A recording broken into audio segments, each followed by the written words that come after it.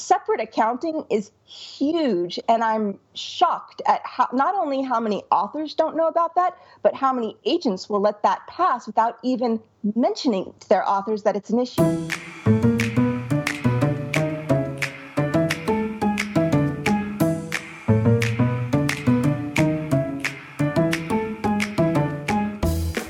Hi, this is Taylor Stevens, the New York Times best-selling and award-winning author of the kick-ass Vanessa Michael Monroe thrillers, and this is the Taylor Stevens Show with Steve Campbell, where we are kicking writing in the butt one word at a time. Oh, I've been demoted from your good friend Steve Campbell to just Steve Campbell. No! Oh, the sorrow. Oh, my gosh. All right. I'm devastated, but I'm going to try and move on. This show is sponsored by you guys, the listeners, who support the show by going to my good friend Taylor Stevens' Patreon account and supporting her through her Patreon page, which is patreon.com/Taylor Stevens. So you guys are the ones that make this happen. If you are among those joining me in supporting Taylor, we both thank you very much for what you do. And if you haven't done that yet, we would encourage you to check it out. So Taylor, we have been holding off on Chit Chat for a while because we've had 3 straight Hack the Craft episodes, and you told me a hilarious story about something that happened at one of your children's school. So do you want to share that with the listeners? Yeah. It actually happened at home, but it had to do with school. And okay. So what it is like with my background, I have nothing from my childhood. We didn't keep stuff. We were constantly on the move, very limited amount of stuff you could carry with you. I have so few mementos, nothing from my childhood, really. And so with my kids, I've kind of become a little bit of a hoarder. And the way that I figure it is, if they want to get rid of it when they're older, that's their choice. But at least they have something from their childhood that they can, look back to. And, when you're 25 and you're looking back at something that you did when you're 5, it's like, it's adorable, right? And I have got nothing of that for myself, so I've been a little overboard in doing it for my kids. And let me just say that I'm 61, and I still have the box of things that my mom kept for me, and I look through it from time to time, and it's kind of adorable, it's kind of horrifying, but it's great to have. So your kids will really appreciate it many years from now and for years to come. And if they want to burn it all, that's their prerogative, but at least it's in their hands and it's their choice. So, but I'm also very busy, and I don't have time to do this on a regular basis. So what'll happen is, like, at the end of a school year, for example, instead of throwing out all their notebooks or whatever, I'll just put them in a pile, and I'll be like, okay, one of these days I'm going to get to that. I'll pull out the few things that I think are quality, like the essays and those types of things, and then put them in a box and whatever. So several weeks ago, I got so disgusted with the size of this pile that I was like, okay, I'm going to do this, right? So I start going through this pile of stuff, and there's stuff from like 6th grade, 5th grade. My kids are in high school now, so that gives you an idea of how long it's been since I've done this. And as I'm pulling out all these different folders, I happen upon something from English class, and they were teaching material from the classroom in which they were giving the kids guidance on how to structure narrative. Well, this is right up my alley, right? Mm-hmm. Now, I think that they were doing this possibly for more like memoir-style writing, but the idea behind memoir writing is the same. It's narrative. You're telling a story, and you write it in much the same way that you would fiction. So I'm flipping, I pull out these pages, and I'm like, oh, this looks interesting. This looks interesting. Now, granted, this is probably the closest I've ever gotten to a formal creative writing class, right? The very first page, words other than said. And I went, no! Horrified. This is what they're teaching my children. This is how you avoid using the word said multiple times. And so now I'm like, okay, I got to see what else is in here. And I start flipping through these pages. And there's some really good stuff in here that I'm like, ooh, that's cool. Power words and, dialogue style sheets and expressive sound words. And then it gets to this thing called analyzing a student model. And it's showing the kids how their rubrics are going to be calculated. And it's based off of some, I guess, piece, an actual piece that someone written. And it starts off, dialogue. Remember to respect the ocean. And the rubric says, begins with dialogue to draw the readers in. And I went, no! That's a disembodied voice. And I'm like reading through this thing, looking at the rubric and everything. And then it gets to this point where it says, the narrative stays focused on the rescue. There are no unnecessary details. But the whole thing is it has I could cut it down in half because of all the unnecessary words. From out of nowhere, a man was swimming towards us. I could see he had white hair, and he was wearing glasses. He reached out to save me first. We fought our way through the steep waves. And I'm like, oh, Lord, no wonder. So that was my experience, and I thought it was hilarious. And I was like, somebody's got to hear about this, so it's you guys. Oh.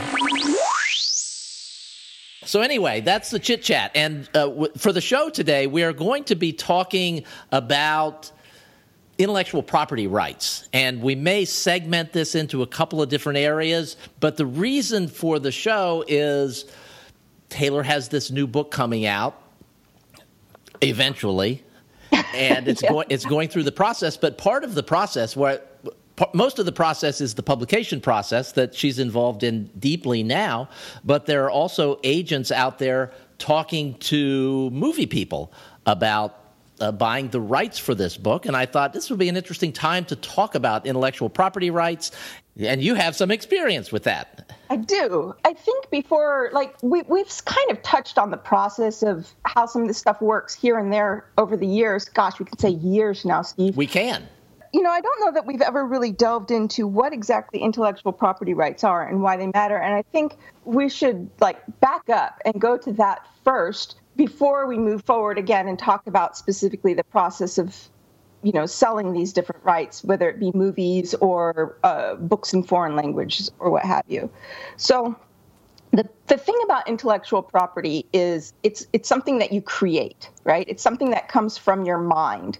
So it can be all kinds of different things. It can be writing, it can be painting, it can be music, it can be designs, anything that you physically, tangibly produce. It cannot be ideas, but something that you've actually executed a creation on. Once you've executed that creation, it is yours wholly and completely, exclusively. You are the only one who truly has a right to do or use it in any way which you want to that's legal. Those are your rights to that property. Let me break in here and interrupt your train of thought and to just ask a very basic question, because I think a lot of people are confused about this. When you talk about finishing the work, and I don't remember your exact term, that can be just like writing a first draft and sending it to someone to review. You have written that, and that's intellectual property that you have written, and you have rights to that stuff. Yes. And sometimes defending those rights can be very expensive, but if you can prove that that was yours, you were the first to execute it, and prove that somebody copied your ideas enough that it becomes plagiarism and copyright infringement and all of that type of thing, which is a whole other area because it's incredibly expensive and lawyers and whatever. But in principle, once you have created a thing in whatever state or form it's yours. Then when you give somebody else the right to use it, you are selling or giving those rights away to someone else. So the way that I kind of try and describe it to something is the thing itself is like a pie tin, right? That pie tin is in your hand, and the rights are the pie that's in that pie tin. So that pie tin is always yours. But what you do then is you can dish out the pie that's in it to other people. You can give it away. You can sell it. You can temporarily give somebody the right to it. So it's like saying, here's somebody, I'm going to give you a quarter of this pie. So once you give them that pie, it's theirs, unless there's some arrangement that they have to give it back to you at a certain point. But the pie tin is still yours, and all the rest of the pie that's in that pie tin is yours. Now, once somebody has that pie that you've given to them, it's theirs. And it's almost like it develops its own new little pie tin, like now it's on a plate or something. And that plate is in their hand. And they can then take that pie and divide it up into smaller slices and hand that out or sell it to other people. But the plate is theirs, always. Unless they sell the whole plate to somebody else, unless you sell the whole pie tin to somebody else. So whatever part of the pie gets sliced off and given to somebody else, that's theirs. Now, you don't have that anymore, but you still have the tin and everything else because you've sold the rights to that thing.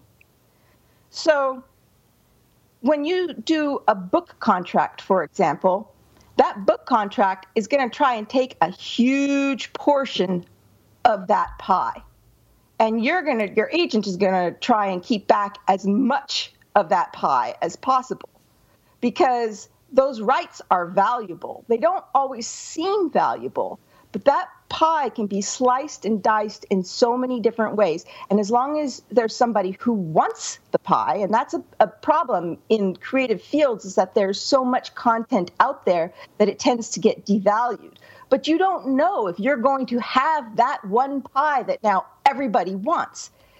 And if nobody wants it, you've got this pie, it's worthless. It's like, and you don't really think very much of just giving it away because it doesn't mean anything. But if all of a sudden it becomes valuable, that's when you're going to be wishing you had it and had held on to it. So a book contract is a huge slice of that pie. And usually in book contracts, they will take things like foreign rights or world rights, or those are all different slivers of that pie because it can be broken down into so many different ways.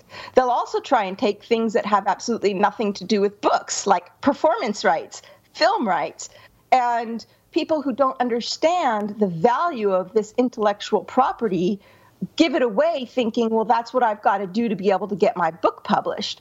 And if there's ever a chance of a movie getting made from your book and you have given away those rights or sold them to the publisher in that book contract, they're not yours anymore. The publisher gets to go make the deal with the movie and the film companies, not you.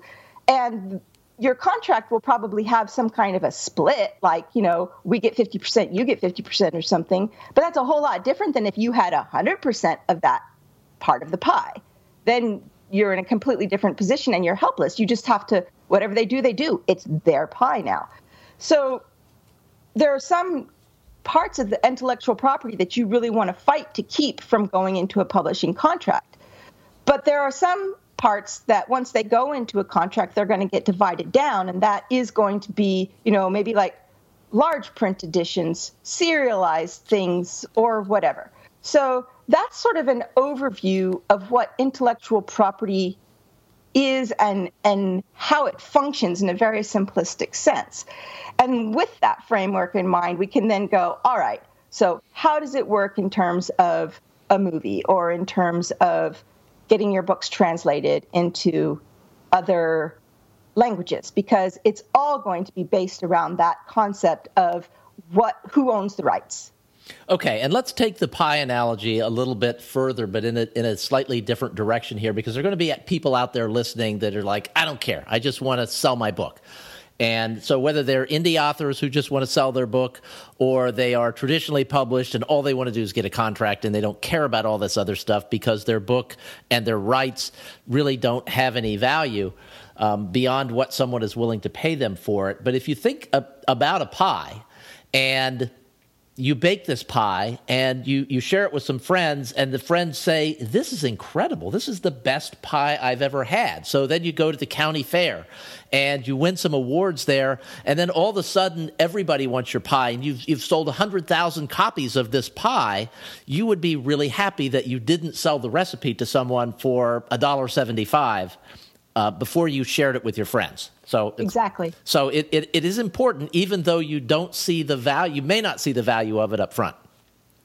Yes, and that's why, and I'm speaking a little bit as I don't know what I'm talking about when I say this, and I'm not going to name any names or throw anything out, but there are places that some professional aid, like traditional agents, will not submit their author's work to, even though they could generally get a lot of money for it at that location. And it's because they consider those contracts to be rights grabs. And their agents are fiduciaries, which means that they have to put their client's interest utmost and above their own. And they are not looking out for their client's best interest if they submit a contract that is going to take away something that they feel their client should not be giving up as per industry standards. So if they encounter a non-negotiable contract with rights grabs terms in it, and they know that they're screwing their client over by having their name on that contract, they just won't sell it there. Even if that means they lose the money themselves, and they'll be like, you can get somebody else to do it, but I'm not doing it because I don't want that on my conscience. So that exists. Okay, and that's one of the benefits of having a well-informed agent who is used to dealing with publishing companies, not just a couple, but dozens, hundreds. Because they know what is industry standard. They know what hills you can to plant your flag and which ones are worth fighting for and which ones are worth walking away from. They don't have unrealistic expectations of, I'm going to go and you're going to keep your audio rights, you're going to keep this, you're going to keep that. They know if you want a contract with one of these particular publishers, this is sort of non-negotiable. This is going to go with it. But all this other stuff, if somebody's asking you for these things, run. Because they know what the standard is, and they know what they've been able to get for some clients from this publisher, where the publishers have been willing to bend for something that they really wanted, and they'll keep pushing that envelope to try and get as much as they can for their clients. Okay, before we get into the specifics of any particular right, what are the biggies? Obviously, film is one of the biggies. You mentioned foreign rights before. Are there others? You mentioned large print, and that would never have occurred to me. Well, audio obviously is huge right now. Ebook versus print, where that's absolutely non-negotiable for a big publishing contract unless you are an indie who already made it huge as an indie, but your books have only been available in ebook or very limited of like print on demand. Then a publisher might be willing to accept a print-only contract because they're taking a market that hasn't yet been introduced to that work. So in publishing specifically, the rights that you're looking at going into that are territories like world and in what languages. So is it domestic or world? Is it English only or is it all foreign languages? Those are the biggest ones that you hit in a publishing contract. And then outside of publishing, film is pretty much the biggest one. But then there are smaller things like graphic novels and plays, performance rights, and live reproductions, and those types of things, which are rarer to encounter, but they do exist. Sometimes people want to do abridgments or even things like fan-based, what do they call it? Fan fiction? Yeah, it's like fan fiction that's spun off of the characters and stuff. All of that can be affected by which rights you've already signed off and which ones you've held back on. Okay, and we're already running a little bit longer than I would have thought with this, so I think we'll delve into some of the details of these in the next episode. But before we do, you but within the last year signed a new contract. And as a part of that, there are all of these different components to the contract, and there are some that authors who haven't been through this process before might be more focused on than they should be. If you were advising someone who is going through this for the first time, what would you advise them? Is there a particular component that you would advise them to focus on? Would it be the advance size? Would it be really digging into the rights, and would you give up some advance money to have more rights, things like that? Yes, but it's so situational. It's kind of like talking about taxes, without knowing that person's particular situation, what their end goal in all of this is and such. Like for me, some of the biggest things I look at in a contract are what are the loopholes that if a publisher wanted to screw me over, they could screw me over big.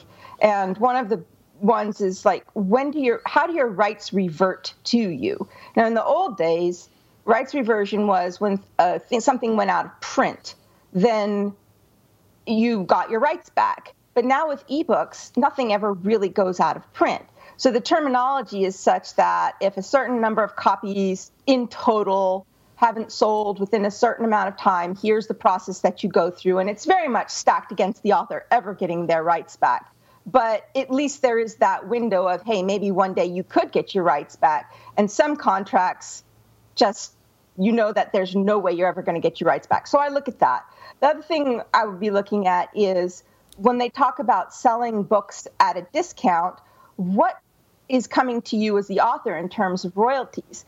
Because a lot of these contracts will have a provision for remainders, and that's when the publisher has printed a certain number of copies, but a certain number of time has passed, and then everything they have, they just sort of want to get it out of their warehouse, so they'll start selling it out at cost or at clearance prices or whatever to get that moving, and that you don't get the same royalty on that. And so some language, the way that it's written is at any time, if the publisher reduces the price below a certain percentage, you get pretty much nothing. But there's no criteria as to what would trigger that type of an event. So if it's a reputable publisher, they're going to say, under these specific conditions, if we will remainder, then you'll get this percentage of the remainders and you'll get the first right to buy the books or whatever. But it's real clear that, they can't just on a whim reduce the price to sell it at a 60% loss, and now you're screwed and they get 100% of the profits. But there are some publishers that will do that. So that's another thing I would be looking at. The other thing would be the right split. If they're going to take world and they're going to take all languages, well, it's pretty standard how much you're supposed to be getting in the right split, where for English languages like England and a few others, it's sort of an 80-20, where 80 goes to the author and 20% to the publisher. And for most of the rest of the world, it's 75-25. But some publishers will like to fiddle with those numbers a little bit, and you're like, I'm looking at that. I'm looking at... Now, are all those English language books you're talking about, or could they be translated books? No, those are translated books. Okay. Those are they call them foreign rights or subsidiary rights is what it all sort of falls down under. And I guess when we get to the next episode, we can talk about the actual how that works in practicality. Some agents will really try and hold on to world rights. No, not world rights, foreign rights, world foreign. They'll let the publisher have world in English, and that includes a few other countries, like the Philippines, I think, and maybe Australia and the UK. But for the most part, they'll try and hold on to foreign editions, and there's a reason for that. It's harder and harder now in the industry being the way it is to hold those rights back, and so it's rare. Another thing that I look for is how are books accounted for? Because if it's only a one-book contract, this doesn't come into play. But if it's a two-book contract, you want to know, are these books accounted for separately, or are they accounted for combined? And here's why it's really important. Each book is offered its own advance and its own time frame. So let's say it's a 2-book deal, and they give you the advance for signing the portion of the advance for signing the contract, and the first book does really, really well, but not enough to earn out both books, and the second book bombs. So if the books are accounted for jointly, that means that you have to earn out the whole contract with sales before you start to see any royalties on even that first book, which had already earned out its own particular advance. But if the books are accounted for separately, if that first book does really well and earns out, you'll start seeing royalties already before the second one does what it does. And if the second one bombs, they're separate. They're not tagged on together. So each one lives or dies on its own merits. And because everything in publishing works so slowly, you don't start getting royalties until the book earns out. But then there's also, they only account every 6 months. So depending on where that falls in the accounting period, it could be 8 months, 10 months before you ever see your first royalty check after it earned out, the book earned out. But if they're accounted for jointly, now tack on that you still have to get the second book published, and then you've got to wait until it earns out, and then you could be looking at 3, 4, 5 years down the line before you even saw the royalty checks for what you earned on that first book.